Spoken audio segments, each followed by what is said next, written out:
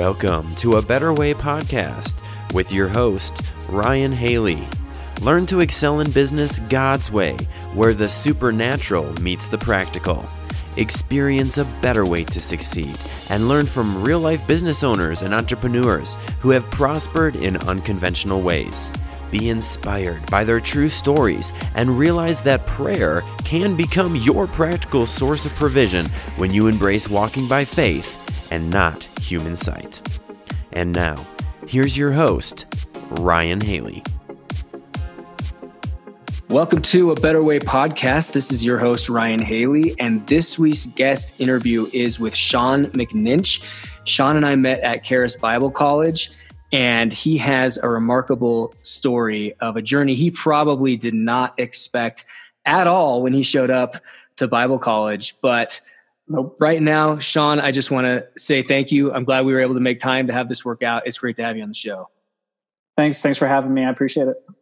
Absolutely. So Sean, just tell us really briefly where you're from, kind of what your growing up or background was. You mentioned something before the interview about when you were 12, which is really key. I really wanted to highlight that, and then just kind of briefly bring us up to speed of how you got to Charis, and then we'll launch into the business stuff after that. Sounds good. It's quite an ordeal to go all the way back then. So basically, when I was younger, we grew up kind of as a little bit Baptist, and we eventually found kind of a non-denominational church that we've started going to when I was about 14 or so. And I ended up finding Andrew about the same time frame, which is how I ended up even hearing about Andrew Womack and Charis and all that kind of stuff. So I started listening to Andrew when I was about 14, which is about 16 years ago now. And we started, my mom and I. So my mom at that time had all kinds of health issues. It's the only time she's ever had health issues. She had about, I think it was 5 PEs, which are pulmonary embolisms around her heart. And she had about 9, I think, other blood clots in her legs. And so it was a really good time for us to find Andrew, find a better way to pray and understand that God wanted us well. And it was around that same kind of time frame. And so because of that, I knew that my mom wasn't supposed to make it. She knew she wasn't supposed to make it. We love the teachings, different things. I'm not sure if it directly overlaps. That's a direct correlation. I believe Andrew was a little bit beforehand, actually. And so it was something I was able to help her get through that in a very, very difficult time. Wow, I didn't know any of that. So we started listening to Andrew in that point in time. And I remember playing video games when I was 14. I'd play shooting games, whatever, while listening to Andrew for hours at a time. It was kind of stupid. But that was how I started listening to Andrew. So from that point in time, I knew I was like, okay, God, I want to go to this school because he started talking about that years and years and years ago when I started listening to him. Talking about and Charis. I remember talking about Charis. And I remember hearing about it. And I was like, hey, God, I want to go there at some point. And I pushed it off a couple times in my life. Time frame might have been off. I may have supposed to have gone beforehand, but when I went, but if you want, I'll finish that portion and I'll go back to when I was 12, what I was talking about. So when I got out of high school, I didn't know what I wanted to do. And my mom was like, Charis, it's an option. I was like, no, I'm not feeling it yet. The reality is it very well could have been where I was supposed to go, but I just didn't want to do it yet. And went out, did a little bit of real world stuff, kind of did what I wanted to do. Started working at a golf course, was kind of debating whether I wanted to go full time into that kind of thing. Kind of went back and forth. Finally decided, okay, you know what? It took me a couple years to kind of figure that part out. When I was 18, I also went to a Bible school that my sister ran in Nashville.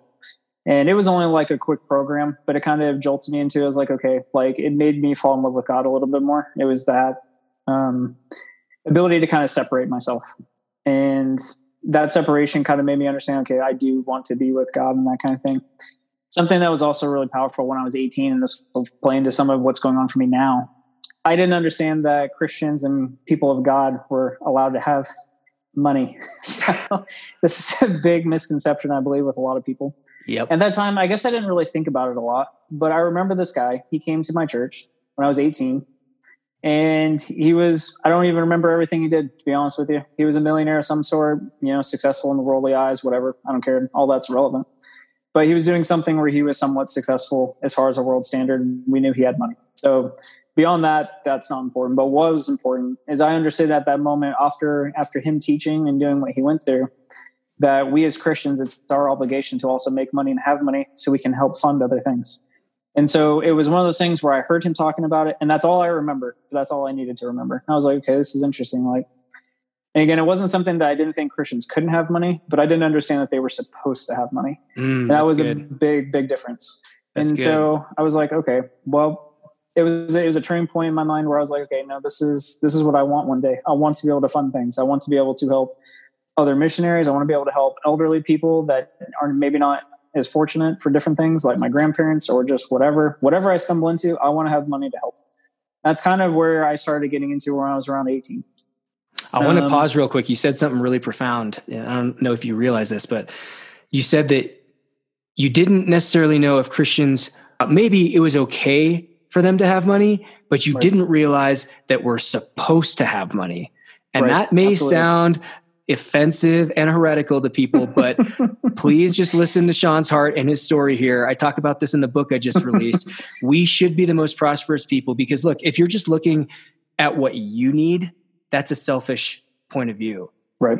As you're going to share with us here pretty soon, we need to think in an overflow and abundance mentality so that we can be influential, we can be a blessing to other people, and that we can live lives worthy of the gospel, that people are going to want to emulate what we're doing and most importantly, who we're connected to, i.e. Jesus, so that they have something appealing and winsome that they don't otherwise have, and we can be that example. So I think that's really key, Sean. I love how you said that it's not just that it's okay for us to have money. We're supposed to have money so that we can be a blessing and help other people.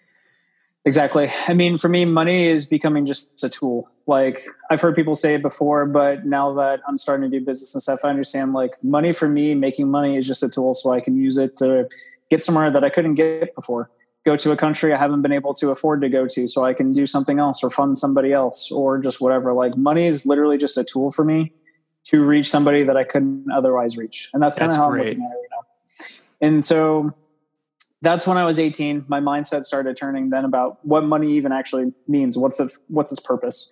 I remember even thinking at that point in time, like if I had some, I was still thinking already at that point, like, how can I help my parents? Again, they were still in a position. This was 12 years ago. They could work, they could do stuff. They were only 50 years old at the time, but I was already still, my mindset's always been there. It's really weird. And I'll get back to the other part you asked when I was 12, but finishing up, I guess, the whole walk towards Charis, and I'll jump up to that later.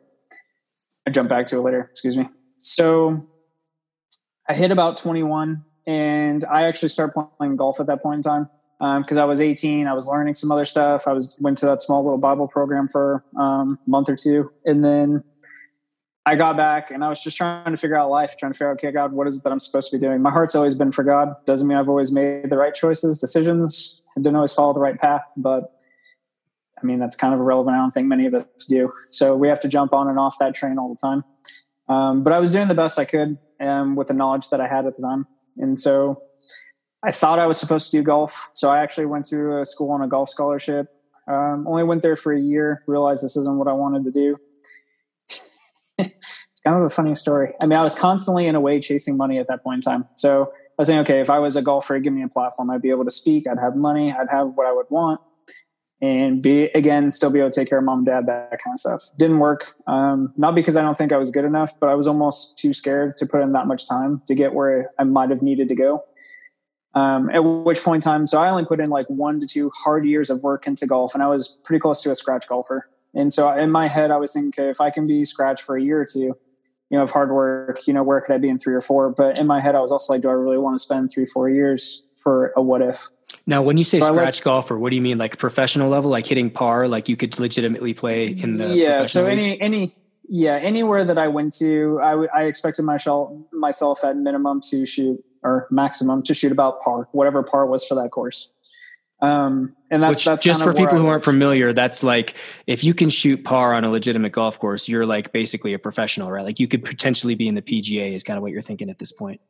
You're getting there. So most professionals, they're going to shoot a few strokes under that. I mean, the ones that are winning and actually, a household name that people actually know, they're going to, instead of shooting 72, they're going to probably shoot 68, 69. which doesn't sound like a lot, but the reality is any golfer knows, like, it's over a 4-day span. So you didn't just lose by 3 or 4 strokes. You lost by 15 to 20, which then all of a sudden that becomes a big deal. Plus, the better you get, the harder it is to shave off that extra stroke or two. Like, it becomes a lot more work and time. Right. So, but you're at a level at this point in your life where you have the skill and you're kind of on the cusp of, like, could potentially go full-time professional, but you had a limiting belief system, it sounds like, in your head that said that almost like you were scared of success. Is that correct? Yeah. I mean, it was part about being scared of success, but it was almost more about being scared, putting so much time and effort and being a failure. So it was probably almost more about me being scared to fail after putting in so much time.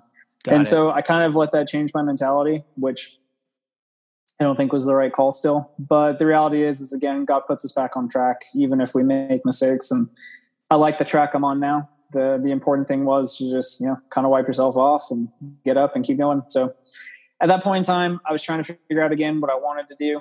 I went back to school, to a university, finished my geology degree because I was chasing oil now. Like I said, money was a theme. I was chasing it one way or another. And that I actually even had contacts in. This was in 2014, 15, and oil started going down, which it tends to do. Anybody who knows oil understands it's an up and down field.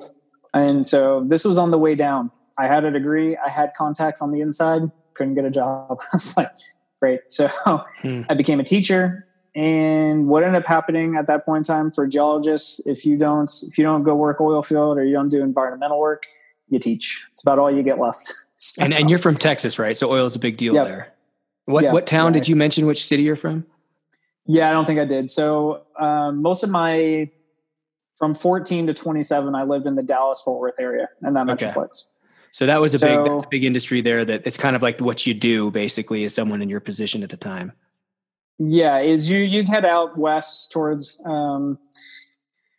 Midland, Odessa, maybe even in El Paso. I mean, there's tons of different oil rigs, unless you want to do water rigging, which is basically you going out to the Gulf and you flying out to your location instead. But I didn't have an interest in that necessarily. But either way, I couldn't get a job. I tried and it just didn't work. And I was like, okay, God, I guess this isn't what I'm doing. So I decided to go for, like I said, teacher, because again, my heart was to make a difference. I was like, okay, well, I guess I'm going to work on being a teacher for now, and I'm going to try to make a difference with these kids, and kind of go from there and see what happens. Are you teaching high school or middle school? What kind of teaching? I was doing 6th grade science. Okay, at a public school. But I was in an inner city Dallas school, public education system, and it was fun. I did not know this about you, Sean. You were a geology major and you were teaching 6th graders at an inner city public school. Interesting. Yep. Yeah, it turns pretty quick. My life always turns quick. So this is like 2014, 15, you said, something like that? Yeah. So I think the year that I taught was 15, 16, I believe is the year that I taught. It could have been 14, 15, but I think it was 15, 16. So just a few years ago. And I was actually starting to like it. It was difficult. I had, like I said, it was inner city. So in my 6th grade class, that's normally 10 and 11 year olds. I had anywhere from 10 to 14. My classes had people that were, children that definitely were held back a few times. They weren't around or just whatever the circumstance. So it was a pretty big age gap that I had to deal with, but I absolutely loved it. It was one of my favorite things. But I started to realize at this point in time, I was like, okay, God, this isn't going to be enough for me. I was like, this isn't making the impact. These kids, they're hurting, they're upset. And I was like, they don't have something lasting. I felt like the impact that I had was minimal compared to what I wanted to do. Not that teachers' impact is minimal whatsoever. It's a great necessity, and good teachers are incredibly hard to find, and they make actually a very big impact. I had several in my middle school and high school years that really helped me. But the reality is there was just in my heart, I knew there was something a little bit different that I wanted to do. And I won't forget ever. I remember one time specifically, I had a student and I was yelling at the whole class because they weren't doing the work. He thought I was singling them out, and he starts sitting there crying at his desk. So I go back to my desk and I yell at him. I'm like, hey, come back here. Come here. I was like, why are you crying? And face sobbing, crying. He looks at me and he's like, well, because you yelled at me. And I was like, oh my gosh. At first, I I almost got kind of frustrated at first. I was like, what are you talking about? I was the whole class. I'm getting on the whole class. But to him, it didn't really matter. He felt like it was singling him out. And I realized, like, I don't think he had a strong dad presence at home, that kind of thing. There's not enough that I can give. I can be a role model. I can help. I can talk. I can be there. But at the end of the day, a year or two later, he leaves middle school, whatever. Like the impact isn't as long lasting as I want. And I couldn't give him Jesus the way that I wanted to.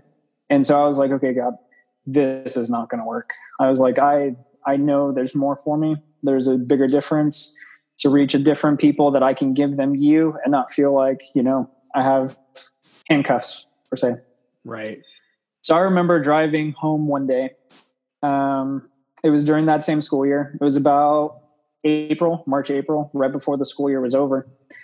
And I remember I was listening to worship music. Something was going on. And I just remember, okay, God, is it time for me to go to Karis? And it was just my whole car just felt like it filled up with God's presence. And I immediately, anybody understands that's been through this before, if God does something like that, you start crying. So the whole car fills up. I start crying. I'm like, okay, God, I got to pull over. I'm pulling over. I'm trying to talk to God. And it was just a very emphatic, it's time to go to Karis. And I was like, okay. It was probably one of the more clear decisions I had at that time. I was like, okay, it's pretty obvious to me right now. And so that kind of started my journey as far as like going to Karis. As far as like the time frame, I always knew since the time I was 14, I heard Andrew, I knew I wanted to go. I pushed it off a couple different times where I had an opportunity to change and say, okay, do I want to do this or do I want to go to Karis? I kept choosing whatever this was instead of going to Karis. Well, I finally did enough of this, so to speak. And then I realized it wasn't going to work and get me where I wanted to be. And I got upset with certain things. Like I said, I felt like I wasn't making the impact that I felt like I was supposed to make in my life. And so I was like, okay, God, finally got to that end point. I was like, okay, God, this isn't going to work anymore. When do I get to go? And, I got that answer. So to kind of go back also, so that's the timeline of how I got to Karis, a little bit of the background, my story, that kind of stuff. But that's as far as, more godly, different things. As far as business goes, I guess it's important you want me to talk about the one thing. So ever since I was younger, I had a very close relationship with my parents, and a very good relationship. My parents taught me a lot of good things. My mom was very spiritual, helped me out with a lot of that stuff. Not to say that my dad necessarily wasn't, but my dad taught me things that he didn't even realize were spiritual. And definitely about hard work. Let your yes be yes, your no be no. He was definitely a man of his word. And I've never had a better example of that in my entire life.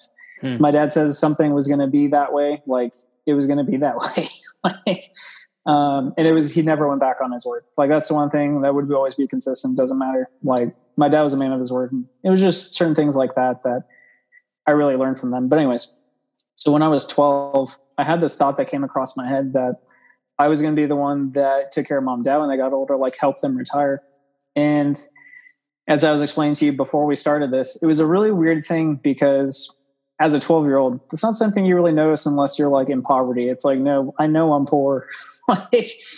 Which you were not. No, we were not. So my parents did very well. As far as numbers for them, it doesn't really matter. But we had newer homes. I mean, they built their own home, in a newer development where they wanted to be. They would buy, year, 2 year, 3-year-old cars, nice cars that they wanted. Infiniti, Suburban, whatever. Like no sense of lack that would lead your 12-year-old mind to think, I want to provide for my parents when I get older. Right. Absolutely. And that was kind of, when I was younger, I didn't think anything of it. I was just like, oh, that's an interesting thought. And it was kind of literally one of those things where I heard it, thought it, and I was like, okay, whatever. And I just kept going about my business. But the funny thing is you have all kinds of thoughts as a child and you don't remember them. The thing is I've never forgot that. So it's one thing that it's a constant reminder, like not something that I feel stressed about. I never have. I've never felt stressed. I've never felt burdened by that thought. It's just one of those things that I've always known, like, okay, I'm going to be looking for that opportunity, basically. There might've been times that I tried to force it, like oil. But the thing is, throughout all of this, when you said you were chasing money before, ever since you were 12, that's kind of been the motivation or the basis for it, is that you want to help your parents, your grandparents, people in need. That's been the kind of conscious or subconscious driving force behind that. Yeah, absolutely. I mean, if you were to meet me, you wouldn't think I make more than probably $10 an hour. So, I don't spend that much money on myself or the things that I have or anything like that. Like I said, the older that I'm getting now, I understand for me, money is just a tool to help reach somebody else that wouldn't be able to get reached without that money. That's so money true. Money just takes you places. That's what I'm learning with it. So doors, I want to go to the point where you have this overwhelming desire to go to Charis. You get that clear supernatural presence of the Lord in your car and confirmation. And we were in the same class. So we went through first and second year together. And then in third year at Charis, just for those of you guys who aren't familiar, you can choose a number of different optional third year programs. I chose business. Sean chose ministry. And Sean has, I think, always had a heart to be a missionary or to travel overseas. And when you came to Charis, and particularly third year, were you ever thinking that you were going to get into business, that you were going to own a business, let alone multiple businesses? No, I can't say that I did. My first year, my first summer being in Charis, God opened my eyes to a little bit more of understanding like business is a good thing, and owning your own and doing your own business. And part of that was actually through Nathaniel. And so my buddy there at the time, he kind of helped me and understand like, hey, no, business is a good thing. If you can live and do your own businesses, like this is a positive thing. So I was like, okay, like it kind of got my mind twisting that way where I was like, no, businesses are definitely a good thing. And it kind of jump-started that for me, I guess. I still wasn't thinking, okay, like how or what I was going to do or anything like that. And money as a whole is actually a very, very interesting story from the time I left to go to Charis and to where I am now. Like the past 4 years of my life, money is very, very interesting. I've had a lot, I've lost a lot, and then I've had a lot, and it just kind of keeps coming and going. And to kind of, I guess, elaborate and explain a little bit of that, because it's actually quite the journey that I've had. So when I was a teacher, I saved up almost 30 grand in my bank account that 1 year. And it doesn't make any sense because I was tithing, I was doing everything. And as a teacher, you don't make a lot. I didn't have anything before I started as a teacher. After that year, I had almost 30 grand in the bank. And I was like, okay, just another one of those testaments that tithing doesn't make sense, but somehow it happens. Yeah. Because I only had $1,200 a month that was extra after all my bills came out. But somehow in 12 months, you know, I had much more than I should. Like it didn't make a whole lot of sense, but things just happen that way. Yeah. And so I've always been pretty good with money. My goal was to save that and actually pay my car off that I had at the time. Didn't really work out that way because I used it to live on. But, you know, God's way, not my way. Mm-hmm. So instead of paying off my debt, which was very difficult, and most people would probably frown upon that and say, no, you need to pay your debt. And I do agree. I hate debt. I hate paying interest. I've never paid a single month of interest on my credit card since I've had one 15 years ago. I just won't. There's nothing more that irritates me than paying interest on a loan. It eats at me. I can't do it. Smart man.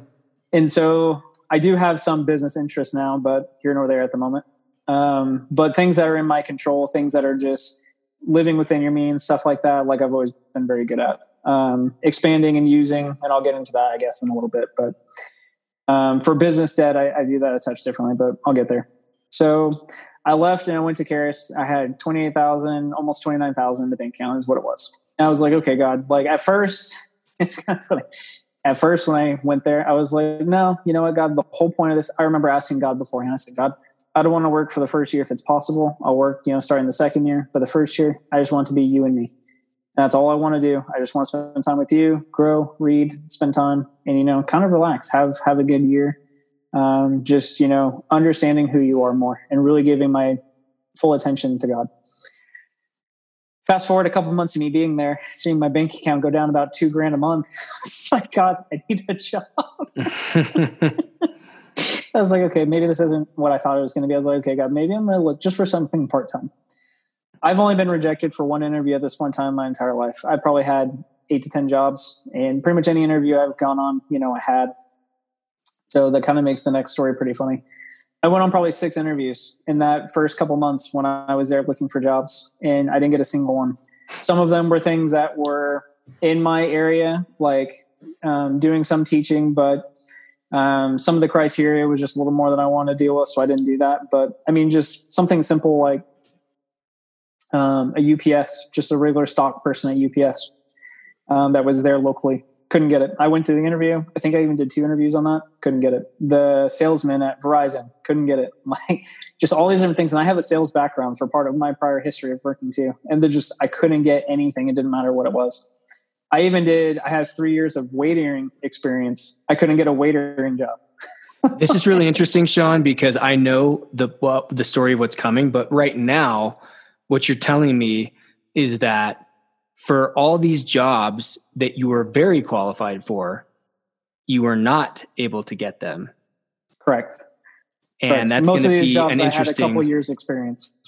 So you have every reason in the natural human logic and common sense to think that these jobs would be easier for you to get, especially given your past history of success in getting jobs after interviews, as well as your related experience. And yet it seems like you're almost being blocked right now. Oh yeah, absolutely. And that's exactly how I felt. I remember I walked into, this was the second, I don't remember the other one that I went into for the waitering job, but the first one I went to, I didn't get. The second one, I literally walked in the door through Olive Garden. And the reason why it stands out to me is because I walked through it. As soon as I walked through, I was like, this isn't right. And I just knew it hit me in my spirit. I was like, I'm not going to get the job. I remember I went through the interview because I already said I was supposed to be there, but I knew I wasn't getting it. And again, I had 3 years of prior experience as a waiter. Shocker, I didn't get a call back. Like, I knew that I wasn't going to. Literally, as soon as I walked through the door, I just knew it was wrong. And at that moment, this was around November. So they're looking for like seasonal people to come in and work because it's November, getting close to Thanksgiving, Christmas, that kind of stuff. And that's where a lot of restaurants, they want that extra hands on deck, the extra help. Couldn't get a job. I remember leaving that when I went back home that day and I prayed and I was like, God, what is the deal? And he was like, you're not working. You're spending time with me. And that's all that I felt like I was being told. And I was like, well, to be fair, it's exactly what I asked for before I came out. And that's literally all I got. And I was like, okay, fair enough. So it kind of was an interesting thing at that point in time. So I went through all of first year, spending time with God, putting that first, the best that I could, learning the ability that you can just sit. That was a hard thing to do. Like, I went to school for 4 hours a day and then trying to find the time to just be with God and then just being okay to relax and understand, it's okay to be still. And in the moments of being still, like, again, it's not you being lazy if you're doing it correctly. It's you being still and waiting and listening for God. I love Psalms 46:10. Most people have heard it at some point in time, but, it just says simply, be still and know that I am God. And that can be taken in all kinds of different ways. I understand that. But in this case, for me, there's a lot of times in my life I've understood that principle, and it comes in all kinds of different shapes and forms.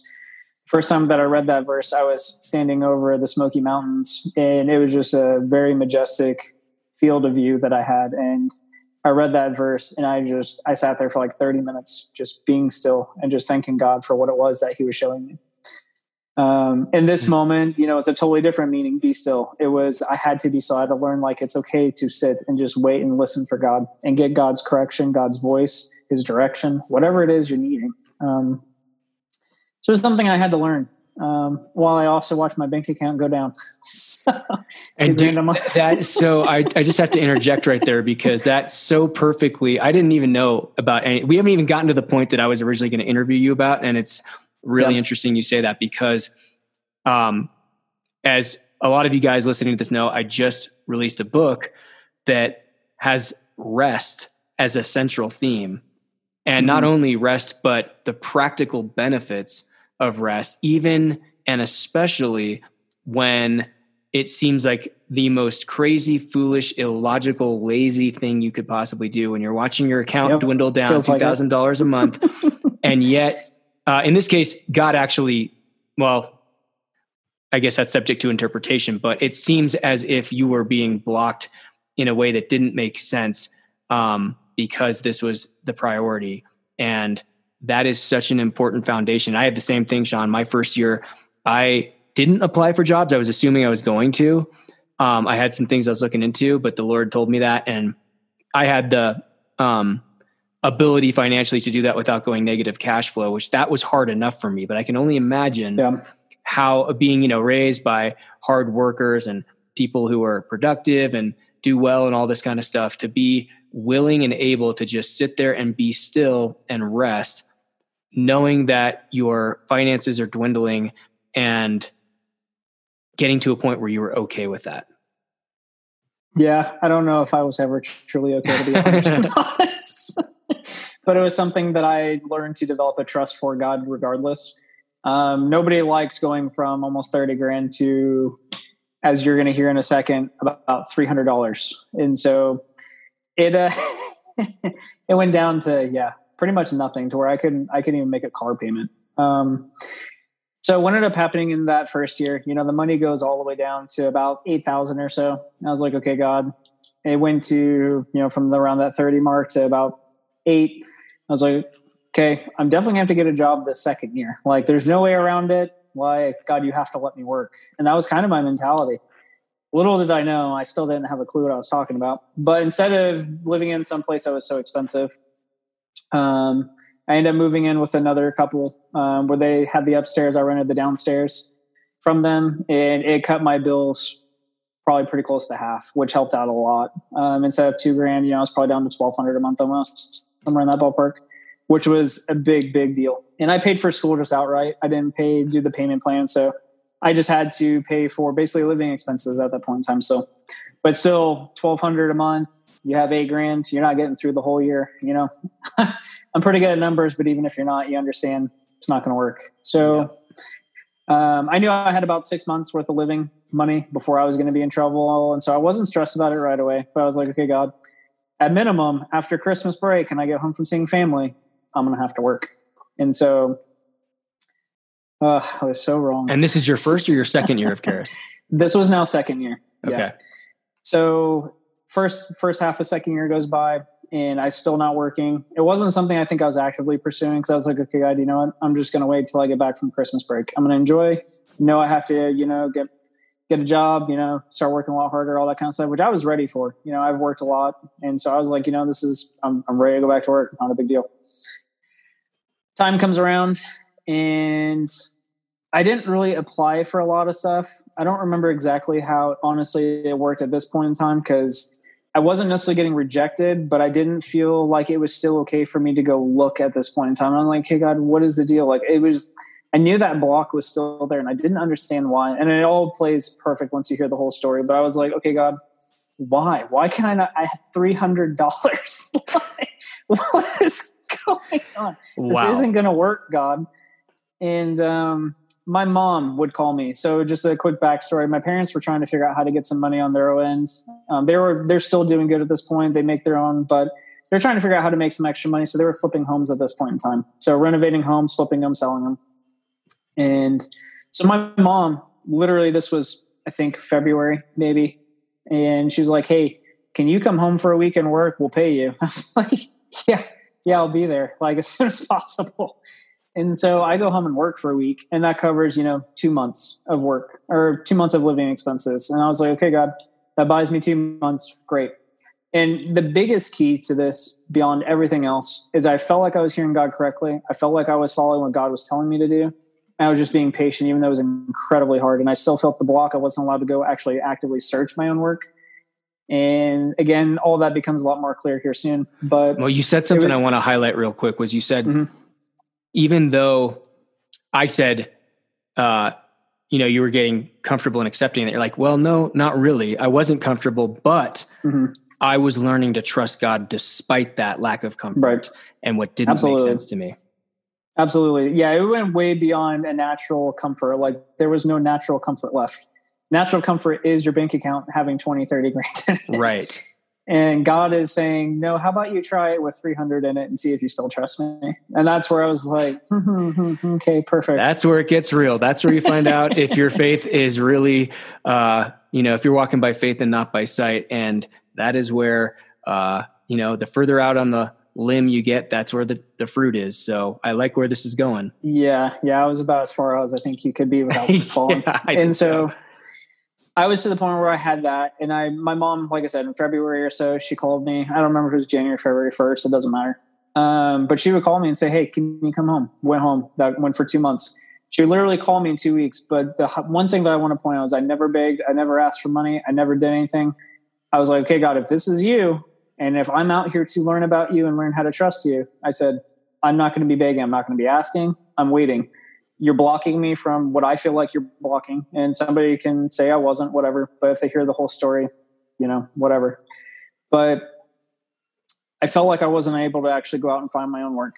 And I just had to sit and wait. And so my mom would call and she said, hey, come out. Perfect. Went out. Well, 2 months go by and I'm in the same boat again. I'm like, hey, God, now I have $412, whatever it was. Same boat. My mom, thank God, magically would call. It wasn't magical, of course, but hey, can you come back out? Yes, I can. So that happened 3 times, where my mom would call me without me saying anything, just, hey, can you come home? And the third time that it happened, at this point in time, Caleb Braun was another student there at the time, and he was getting ready to leave his dad's carpet cleaning job. And he was posting on there, hey, looking for somebody that can do part-time work while they're going to school. Would anybody be interested? And I remember thinking then, I was like, I don't want to do carpet cleaning. But I was like, you know what? I feel like I'm okay to actually go for this a little bit more, even though in my head I was like, I want nothing to do with carpet cleaning. I was like, God, I don't want to clean somebody's nasty carpet. Like, that's who's calling me. It's because something happened. I was like, I don't want anything to do with it. And what ended up happening was I ended up going for that interview, and it was a 3-hour interview with the owner at the time. And I remember leaving that interview and I was like, there's something about this guy. I was like, I want to work for him. Couldn't care less about the job. Hate the job. Don't want to do the job, but I want to work for this guy. And so conveniently, when my mom's money basically ran out, that third time, that final month of payment that she was able to, pay me for the work that I did. That very next month I started my carpet cleaning job, which took over. And for that, and it was a perfect transition. Like, it was literally seamless. I got down to where I had, again, like $500 in the account, and I started working for carpet cleaning. And so it was a very interesting part of how that even transpired. I'm like, okay, God, whatever. But in my head at that time, because I didn't have the full picture, I'm just sitting there like, great, now I'm doing carpet cleaning. Great. I didn't really think it was improvement, but the fact at this point in time, I was like, I have a job, I can make money now. I have something steady, something coming in, and it just felt good. I was back to work. And so at that point in time, I do carpet cleaning for, I guess it was about a year. But I remember from the very beginning, starting with carpet cleaning, and the owner at the time, we didn't know what he was grooming me for, but he was showing me a lot of things that, most owners probably don't show, their employee. He was already showing me bookkeeping and, how to do different things and ordering products, stuff that you wouldn't typically want necessarily everybody to see, because you want to be in control of the money and make sure nobody else gets to see what you're making, this, that, whatever. And so it's just whether you make a lot, whether your profit margin is high, low, is irrelevant. Like, it's just typically something most owners are going to kind of keep to themselves and not show necessarily, a low end, like you're just the employee kind of thing. So, but his heart was to make sure I understood how to operate and run this business, because he thought that I was going to be running my own at some point. And he had talked to me from day one, basically about, if there was a need, like he would be there to kind of try to help me. And there was no reason for it. It was just a God connection. Like I said, I just knew I wanted to work for this guy. I wanted nothing to do with carpets. And I was like, maybe. I don't know if I want to clean people's carpets. I don't know if I want to build a business cleaning carpets, whatever. But after I understood, profit margins, understanding the business, just understanding, this is something you can do as a one-man show, and it keeps you busy. And I don't know, I started to really enjoy it. I started to also take pride in my work and being able to go clean somebody's really dirty carpet and seeing the after result right then and there. And I started taking a lot more pride in it and understanding, like, I was really happy and almost kind of a servant-like mentality where I was like, no, I'm going to go clean. I'm going to go take care of something that somebody else can't do on their own. A lot of people probably think you can go rent a machine at Walmart, but it's not going to do a fraction of the job. And I don't know, it was just, there was a different mentality that started switching over time, but it did take a little bit of time for that.